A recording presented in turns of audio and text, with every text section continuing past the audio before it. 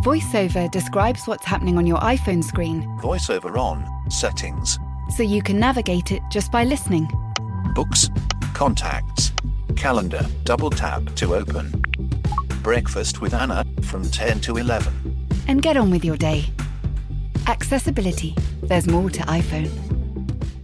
Quality sleep is essential. That's why the Sleep Number Smart Bed is designed for your ever-evolving sleep needs. Need a bed that's firmer or softer on either side? Helps you sleep at a comfortable temperature? Sleep Number Smart Beds let you individualize your comfort, so you sleep better together. J.D. Power ranks Sleep Number number 1 in customer satisfaction with mattresses purchased in-store. And now, save 50% on the Sleep Number Limited Edition Smart Bed for a limited time. For J.D. Power 2023 award information, visit jdpower.com/awards. Only at a Sleep Number store or sleepnumber.com.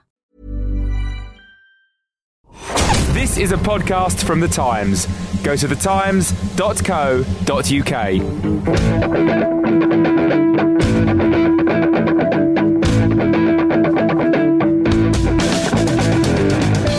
Hello, I'm Gabriel Marcotti, and congratulations because you've made it through to another round of the Game Podcast. And believe me when I tell you, it's no mean feat, because after recording our podcast this morning, we suffered a major technical breakdown, which is why we're going to sound a little bit different today. We'll be covering the FA Cup, the plight of Andre Villas-Boas and Arsene Wenger, and also why are football clubs in danger of going bust. In the first part of our program, I'll be joined by Tony Cascarino and the Smiths, Ben and Rory. So let's start at Sunderland and Arsenal. And I've actually praised Martin O'Neill the last 2 weeks, and I've eaten humble pie on this podcast, but probably appropriate to do it some more. Cass, I don't think we've heard from you, and since you're the most Irish one here, I believe, what is Martin O'Neill doing differently and better than Steve Bruce? Well, he's walked into a football club and made a massive impact. I think he does the basics of football very, very well. Some people just might raise their eyebrows to that, but I think there's a lot to be said for making players do the right things, work hard, roll up their sleeves, and play in a formation that does suit them. You know, they don't have to play, which you would normally assume with Martin O'Neill, a big centre forward, and yet Sessegnon and his movement, supplied by wingers who are prepared to get their backs up and down the line. Just a massive team ethic of hard work. I wouldn't say extraordinary technical ability, but the odd player in there side can, produce a moment of magic. These are all the same people Bruce had. Well, he did, but Bruce he couldn't really find a formula for Sessegnon to get more goals.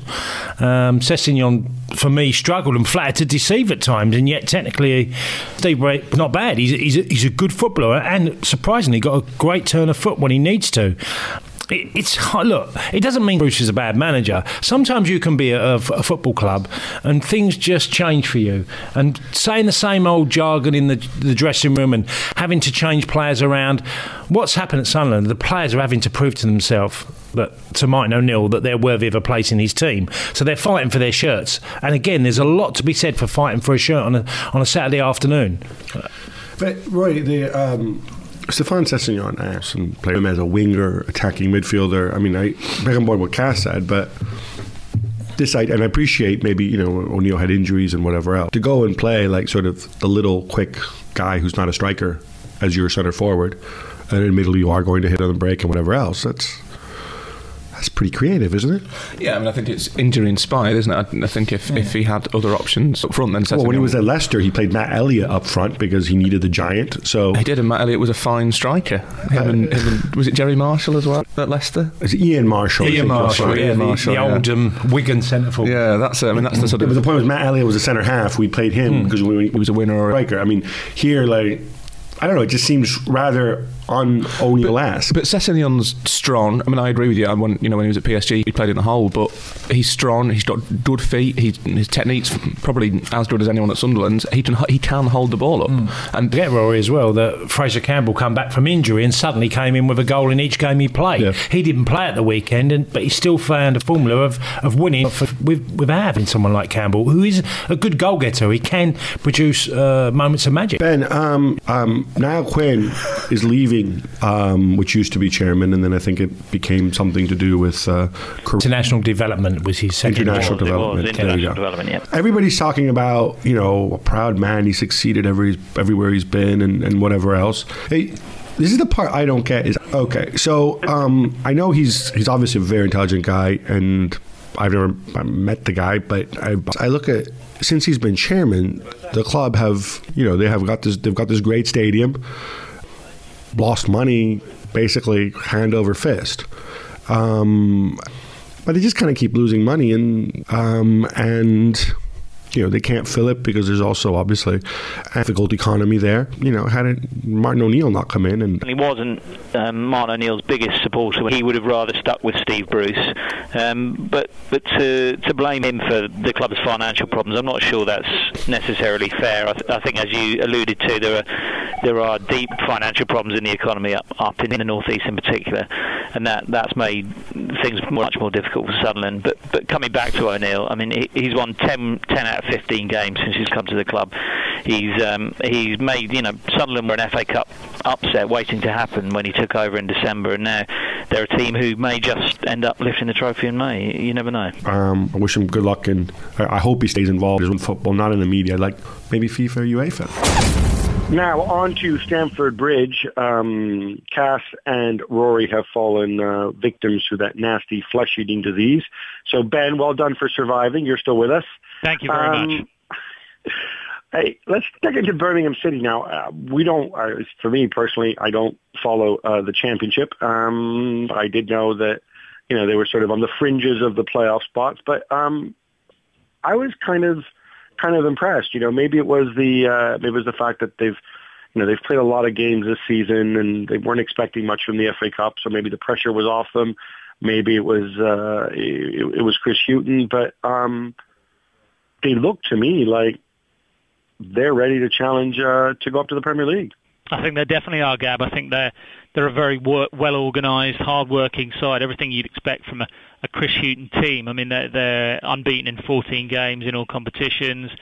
They're on the brink of the playoffs with a game in hand, and they were excellent, I thought, at Stamford Bridge, and I did everything they should have done to nullify Chelsea.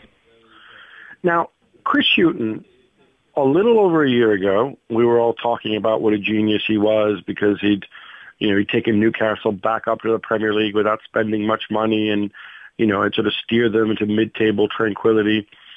And then he gets the boot. Alan Pardew took over, and don't get me wrong, obviously, Newcastle have gone from strength to strength since then. But I was sort of thinking to myself, like, why didn't Hughton stick around for maybe another Premier League job? Did he have that much faith in Birmingham and their ability to come back? It just seems a bit strange, especially given some of the issues with the owners and Carson's hair.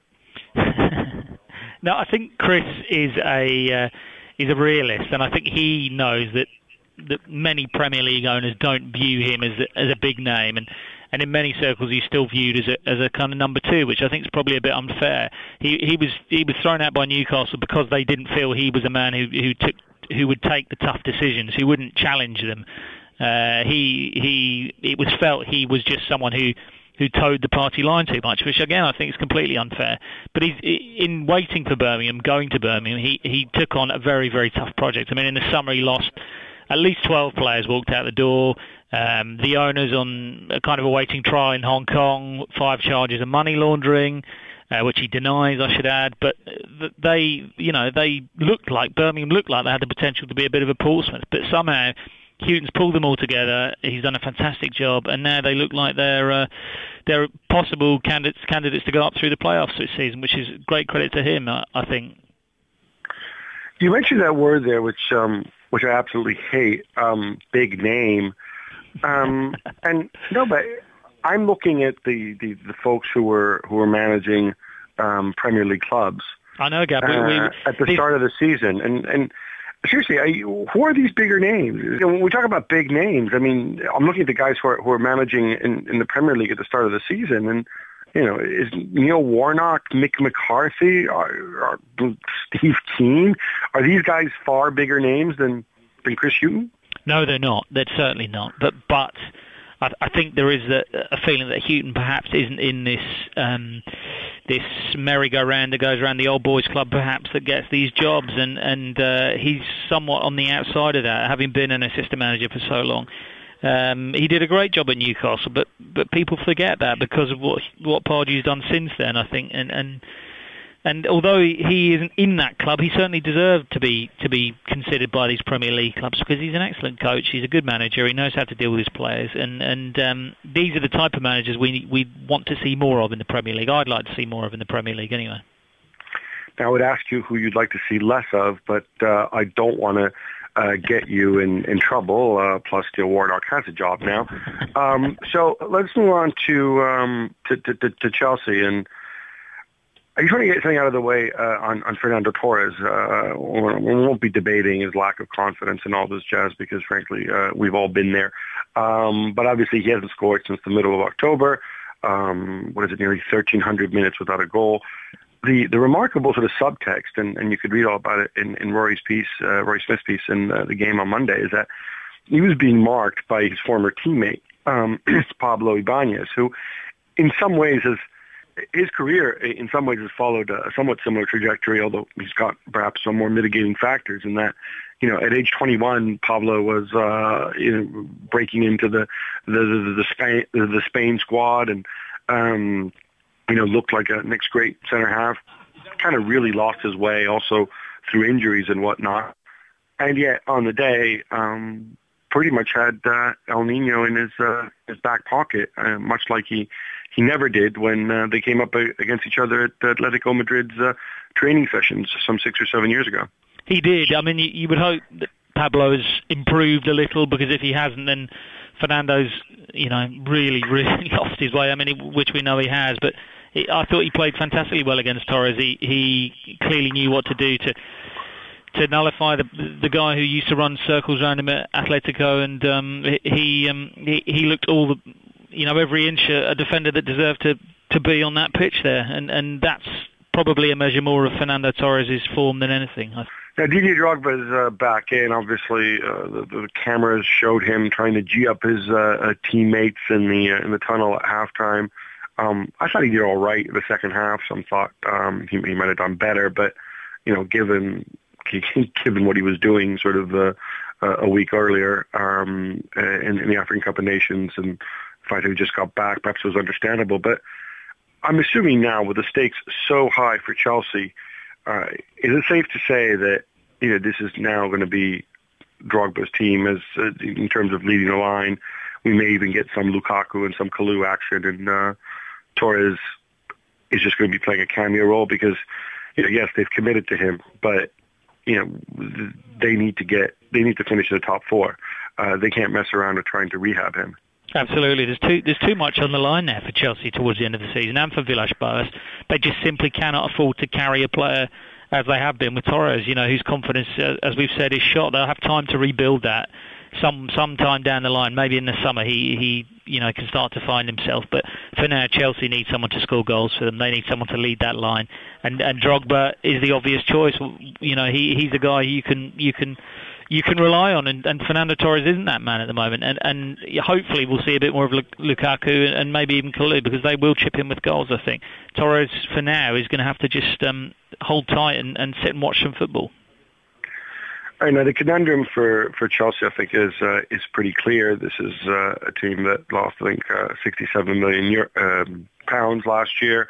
I think it's 137 million over the last two seasons. Now, when financial fair play kicks in, they will be limited to 45 million euros, just under 40 million pounds in losses for the first 2 years, and it's going to get less after that. And now, admittedly, the pedants like myself will point out that accounting for financial fair play is slightly different. But I mean, broadly speaking, this is a team that has to get better and either make more money or spend less money, and they need to do it in double quick time. Is it? I think we all agree it would be disastrous if they don't at least finish in the top four and get their hands on that sort of 30 to 40 Champions League, $1 million in Champions League money next year. But if you don't reach the top four at the end of the season, is that when you sack Villas-Boas, or are there broader considerations? I think there are broader considerations, but I'm not sure Abramovich could stand to be outside of the European elite. I think, you know, his brand, his company, he wants to be associated with something that's successful, and so to be so far out of Europeans, you know, Europe's top club competition, I think would be a real bloody nose for Chelsea. And I think, having said that, I think Chelsea need to rebuild. I think they need the time. They need to regenerate this dressing room, this very, very powerful dressing room, and they need to ship some players out and have time to bring some through. And whether Abramovich puts the pride and prestige of the Champions League above that, I think he probably will. I think that will be a lot too far. Ben, it's not just about the pride and prestige and Abramovich's ego. It's about the money as well. I know that. Yeah. Well, it's about if they don't get that $40 million, then they're going to be even deeper in the hole. And you know, even if and then they go and they spend a lot of money, there won't be a Champions League for them to play in because they won't be satisfying financial fair play requirements. No, I accept that, Gab, but I think there are longer term projects here for Chelsea. You know, there is the regeneration of this team. Someone's going to have to do it at some point. It isn't going to change itself, and they will have to go through a transitional period.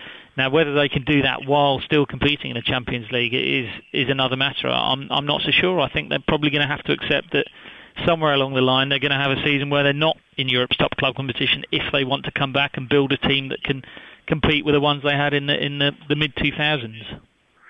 I'm just imagining this, and I'm thinking to myself, okay, so which of all these sort of highly paid veterans, you know, are unlikely to be here in 2 years, either because their contracts... The train is now approaching. Junction at platform. Passengers, airport, please stay on board. Next stop, road station. iOS helps you control which apps you share your exact location with. There's more to iPhone.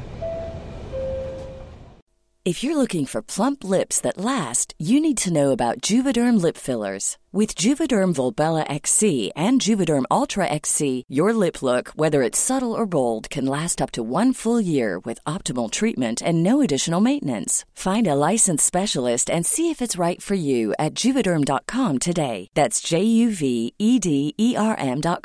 Add fullness to lips in adults over 21 with Juvederm Volbella XC or Juvederm Ultra XC. Do not use if you have severe allergies or a history of severe allergic reactions, or if you're allergic to lidocaine or the proteins used in Juvederm. Tell your doctor if you have a history of scarring or taking medicines that decrease the body's immune response or that can prolong bleeding. Common side effects include injection site redness, swelling, pain, tenderness, firmness, lumps, bumps, bruising, discoloration, or itching. As with all fillers, there's a rare risk of unintentional injection into a blood vessel, which can cause vision abnormalities, blindness, stroke, temporary scabs, or scarring. For full, important safety information, visit Juvederm.com. Ready to pop the question? The jewelers at BlueNile.com have got sparkle down to a science with beautiful lab-grown diamonds worthy of your most brilliant moments. Their lab-grown diamonds are independently graded and guaranteed identical to natural diamonds, and they're ready to ship to your door. Go to BlueNile.com and use promo code LISTEN to get $50 off your purchase of $500 or more. That's code LISTEN at BlueNile.com for $50 off. BlueNile.com, code LISTEN. Will have expired, or because, you know, you can easily usher them out the door with not much time left. And in 2 years' time, obviously, there will be no Drogba, there will be no Lampard, there might not be any Essien either. Probably no John Terry. Ashley Cole, you know, maybe the jury's out on that one. Now, you can look at it and say these guys really didn't contribute that much to Chelsea this season. You know, you could get to the cheaper alternatives. But what I wonder, though, is do you trust Michael Emenalo and Andre Villas-Boas to be the guys to bring in cheaper, better versions of the guys that they want to turf out? Probably not, I think is the answer. Certainly in Emenalo's case, I just don't know enough about the guy to know whether I could trust him or not. I mean, he's a guy who we understand Abramovich trusts and who has Abramovich's ear, but we don't know very much about him. We don't know whether he can judge a player or whether he's a guy who can be out there buying players that will help Chelsea rebuild. Villas-Boas has had great success in Portugal, but can he rebuild a team? Maybe he can. I mean, do you know anything about Emenalo that I don't, Gab?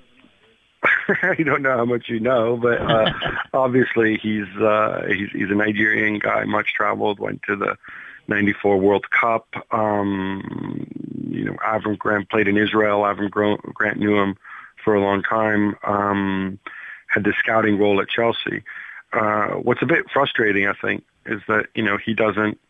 If he is the guy making the buying and selling decisions, he doesn't really have much of a public figure, and I think it becomes difficult to sell things to fans, sell decisions you make to fans when you aren't speaking out to them. And the other thing, though, is while Villas-Boas showed at Porto that he's got a sharp tactical mind, and he can certainly put out a winning team.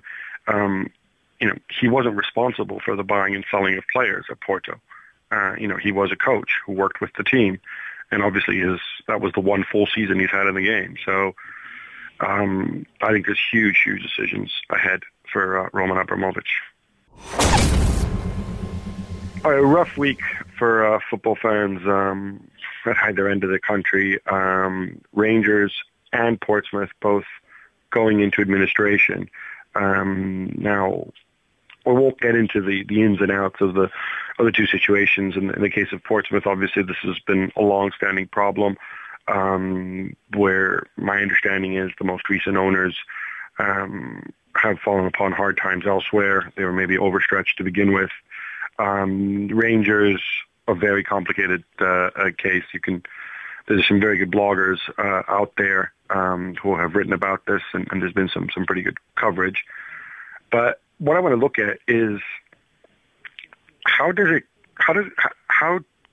a football club get to this point, and do the football authorities, i.e. the leagues, I guess, the Football League in Portsmouth's case and the Scottish Premier League in the case of Rangers, should they bear greater responsibility for oversight and licensing? A situation like this could simply not have happened in Germany and in France, for example, to name but two, where they have pretty strict requirements about debt to equity ratios, of strict requirements against, for example, securitizing future season ticket revenues, which are all things that Rangers have apparently done, leaving the tax case out of it. Now, I know it runs against the whole free market ethos, which some people champion, but do you think there should be more oversight, more licensing? Should a club be told, no, you can't carry this much debt, you have to start bringing it down, or if you want to carry this much debt, you got to put this much into an escrow account, for example, to show that you can meet your expenses for the next 12 months or 18 months or whatever? I think we certainly need much tighter regulation of our clubs and the finances by the leagues in this country. I think there are two people to blame really for what's happened at these clubs. One is the massive mismanagement within the clubs. I mean, they've obviously taken the clubs into administration for a reason, but the calculations and the way things have been run to allow the club to go into these problems is just, it's crazy. I don't understand why people would want to do it, and yet the Premier League haven't had they had this issue with Portsmouth, but the Football League have allowed it to happen again at Pompey, and in some ways it's not their fault, because at the moment the rules aren't there to help them govern this and to help them stop this. But when a club is, when 30% of the clubs in the Championship are paying wages that are in excess of the money they make, it just doesn't make sense. It's gonna be a problem, and someone is going to go bust, and maybe that is what it's going to have to take before everyone sits up and takes notice. All right, this is how I see it, and I mean, to me it seems so freaking simple. let's say Ben Smith owns a football club and you make $10 million in revenue and you want to spend $15 million in wages. Football League say, okay, Mr. Smith, you're welcome to do so, but you know that extra $5 million shortfall? You're going to write a check at the start of the season for $5 million, and you're going to put it in either in this escrow account to pay the wages, or you're simply going to put it into the club to increase the club's equity, so that if you want to spend more, you can spend more, but you have to put the money in, not rely on weirdo future, income projections which are never going to materialize. Why would it be so difficult? Who would object to that? I mean, that just sounds incredibly sensible and obvious, Gab. And as you say, I mean, a football club could not get itself into trouble if that was done. I mean, not in that way anyway. I mean, it seems too obvious, and I have no idea why our football governors aren't getting onto this and doing exactly that. In fact, I'm going to nominate you for the job. Thank you, and I'm going to go even further. I mean, at most of these clubs, not all of them, but most of them, the value of the playing squad is often, is usually greater than the value of the debt, or certainly greater than the value of the wage bill, which kind of stands to reason when you think about it. Why can't the league just force players or force clubs to increase the revenue by selling players and not renewing certain contracts of players who might, let's face it, it's not like, as I've said many times, it's not like, you're running a factory where you're stuck with like a unionized workforce for which you're going to be on the hook, until they retire at age 70. Footballers all have contracts with maybe 1, 2, in some cases 3 years left. And they sort of magically go out of contract and disappear as a cost item all by themselves. Absolutely. I mean, but I think what all of this is looking towards is the word transparency.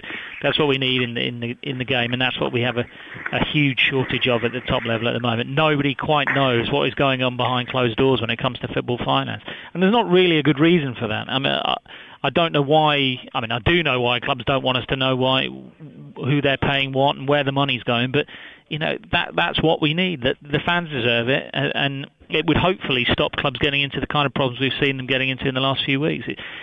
Just a bit of simple transparency.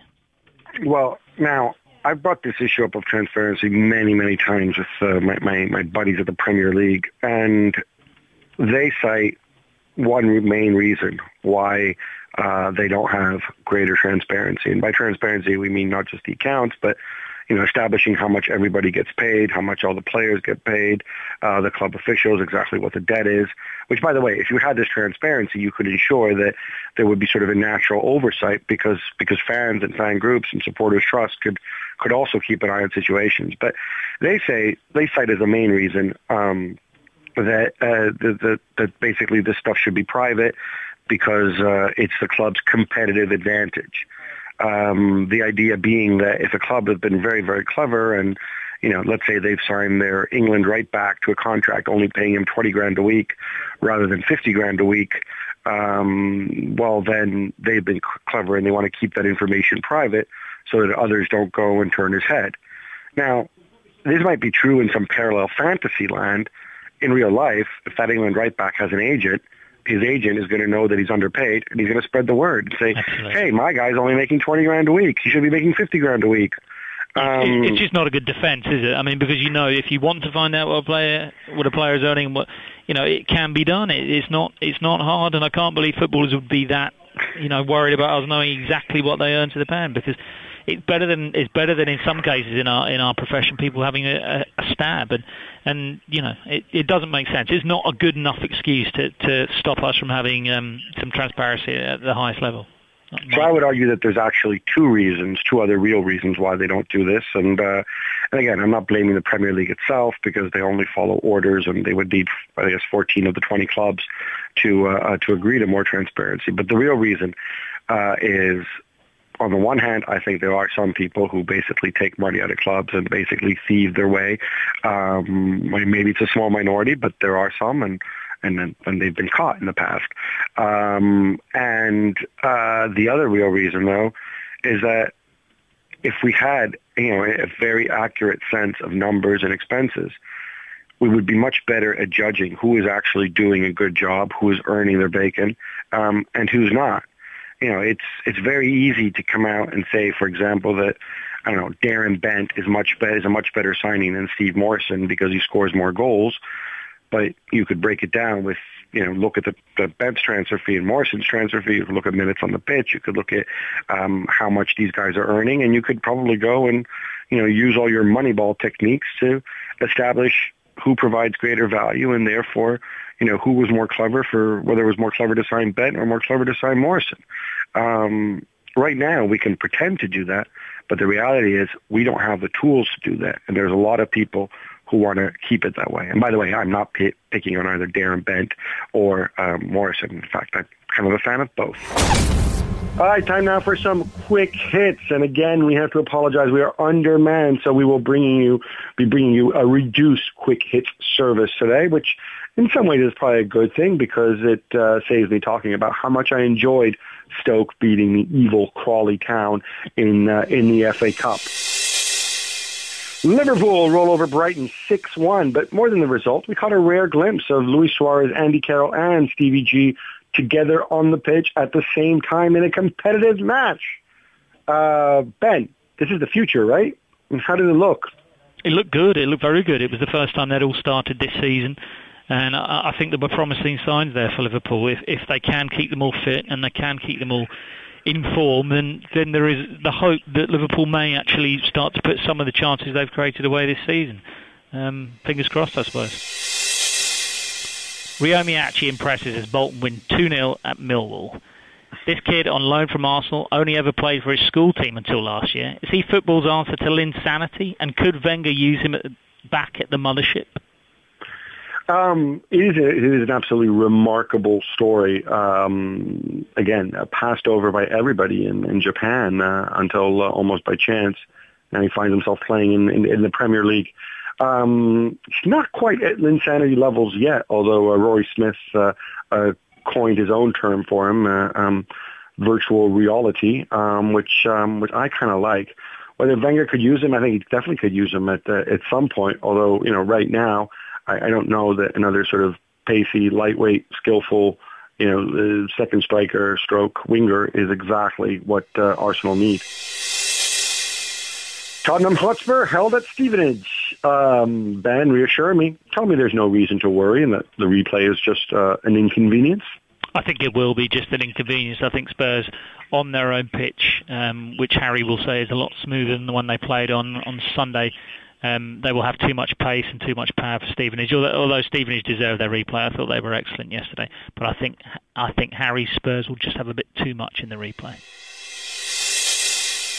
Gab, Gus Hiddink is the new boss at Angie. Are you as excited as I am? Yes, I'm terribly excited at the prospect of a Dagestani billionaire assembling a team of ridiculously paid superstars who live in Moscow and then commute the 1,200 miles down to Anji just for matches, which is of course wonderful at pushing football in the Makhachkala community. No, I think it's a freak show. Look, anybody can do whatever they want with their money. It's just a bit disappointing to me. Gus Hiddink hasn't managed a top European team in a top European league since 13 years ago this week when he was sacked by Real Madrid. I think he is one of the great managers in the world. I'd love to see him at the highest level competing against other great footballing minds and, not sort of participating in Suleiman Karimov's sort of gilded cage for a lot of money. And by the way, the people who are saying I'm using double standards because I defended Samuel Eto'o for going there, it's slightly different. Samuel Eto'o's 30 years old. He's got ambitions after he retires. I think it's pretty much an open secret. He'd like to run for office in Cameroon, and I think he's looking at it as sort of his 3-year stint there will get him the sort of 40 million or so after tax that he needs and can use to try and become president of his country. I don't think Gus Hiddink has any reason to save up money. I don't know if there's anything that he could possibly buy that he doesn't already own, except maybe, a used space shuttle or something.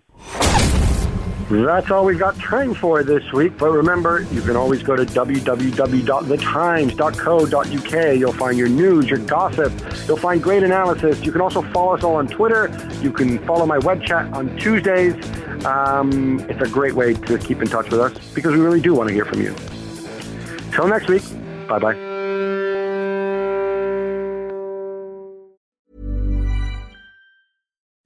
As you're listening to me, Daisy, Apple's iPhone disassembly robot, is dismantling an iPhone into lots of recyclable parts. That's how Apple recovers more materials than conventional recycling methods.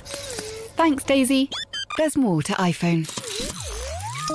Hey, it's Danny Pellegrino from Everything Iconic. Ready to upgrade your style game without blowing your budget? Check out Quince. They've got all the good stuff, shirts and polos, activewear, and fine leather goods, all at 50 to 80% less than other high-end brands. And the best part? They're all about safe, ethical, and responsible manufacturing. Get that luxury vibe without the luxury price tag. Hit up quince.com/upgrade for free shipping and 365-day returns on your next order. That's quince.com/upgrade.